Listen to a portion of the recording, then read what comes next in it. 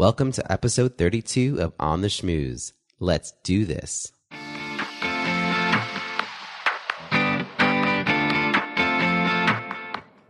Welcome to On the Schmooze, the podcast that highlights talented people from different fields, explores how they built strong networks, and overcame challenges on their way to becoming successful leaders. Now here's your host, Robbie Samuels. Welcome back to On the Schmooze. Thank you so much for joining me. Last week, I had the pleasure of interviewing Dory Clark. This week, you'll be hearing from me, your host. I'm excited to share that On the Schmooze is a C-Suite Radio headliner. C-Suite Radio is a hub for business podcasts. You should check it out at c-suiteradio.com to discover other business podcasts. It's part of C-Suite Network, and they also have C-Suite TV, where you can watch in-depth interviews with business content for leaders and entrepreneurs. The good news? It's all on demand. Check it out at c-suitetv.com and c-suiteradio.com.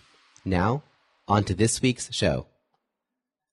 Every other week, I'll be offering my take on some aspect of networking and relationship building. These shorter podcast episodes will include practical tips and techniques you can put into practice right away. My hope is that insights from me and my guests will help you achieve the leadership position you're seeking, build and sustain your professional network, and find the work-life balance that works best for you. This week, I'll be sharing my thoughts on the different ways outgoing extroverts like myself have something I'm calling extrovert privilege. I encourage you to download the transcript of today's tips so you can easily reference them or share them. Visit ontheschmooze.com and look for episode 32. As I mentioned, I'm an extrovert. If bonus points were awarded on the Myers-Briggs personality test, I would test off the charts for extroversion. That means I get energy from being around people. I'm able to keep up a demanding schedule while caring for a toddler that would exhaust introverts if they just heard about it. I don't work very hard for this advantage, therefore, I call it a privilege. I'm also very outgoing. I'm a social butterfly in most social situations and have no problem talking to strangers. For many years, I was unaware of the advantages I received for being an outgoing extrovert. I moved through the world oblivious to the struggles of shy and or introverted people who felt uncomfortable or even exhausted in social settings. Thankfully, I'm now much more self-aware and put energy into making it easier for people who aren't outgoing experts to be part of the conversation. For instance, I could take over a small group conversation by telling a funny story, but just because I can doesn't mean I should. Instead of being loud and boisterous, possibly even read as obnoxious, I am much more thoughtful about how to engage in social settings.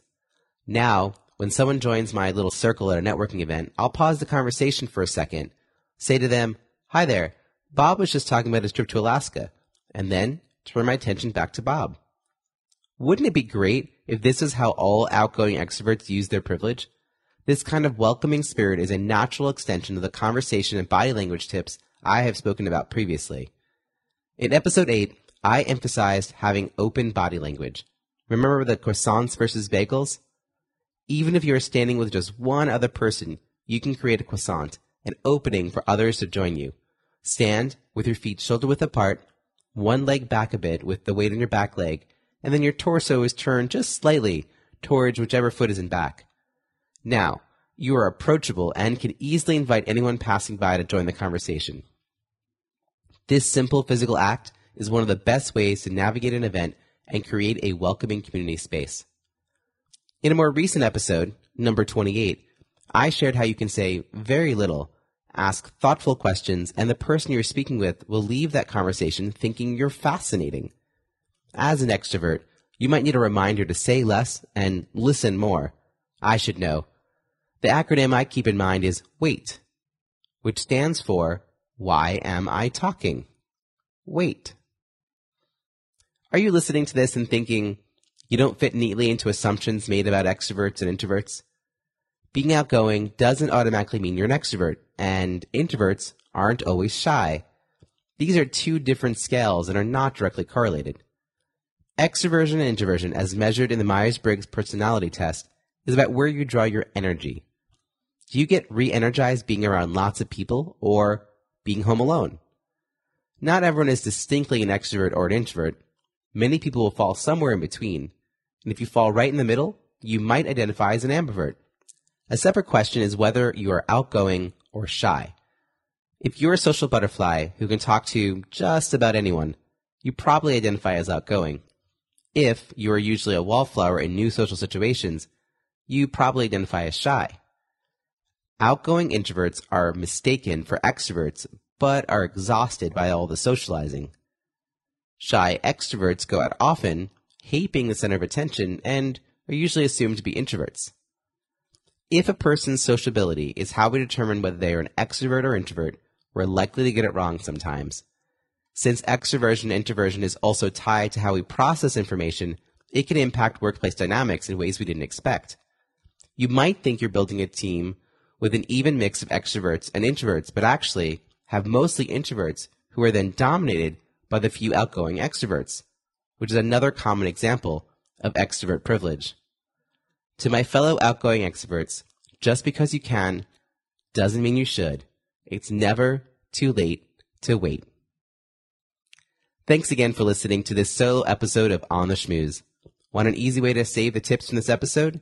Download the transcript so you can easily print it or save it in your files. To get started, visit the show notes at ontheschmooze.com. Look for episode 32. And if you want to discover other business podcasts, check out C-Suite Radio at c-suiteradio.com, where you'll find On the Schmooze in good company with other C-Suite Radio headliners. I want to sincerely thank all of you who've already subscribed and left a rating and review in iTunes. By subscribing and leaving a rating and review in iTunes, you're helping this podcast get discovered by more listeners. Will you subscribe and leave an honest rating and review?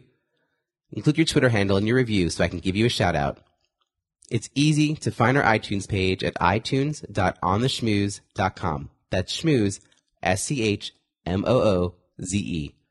Thank you in advance and look forward to connecting again next week for a longer episode when I'll be interviewing a talented professional about their untold stories of leadership and networking. We'll explore their career challenges, work-life balance, and how they built strong professional networks on their way to becoming successful leaders. Until then, have an awesome week.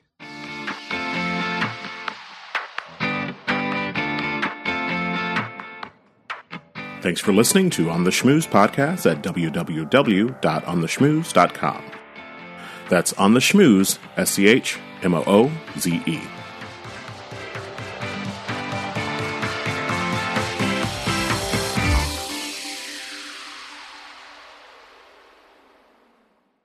This podcast is heard along the Marketing Podcast Network. For more great marketing podcasts, visit marketingpodcasts.net.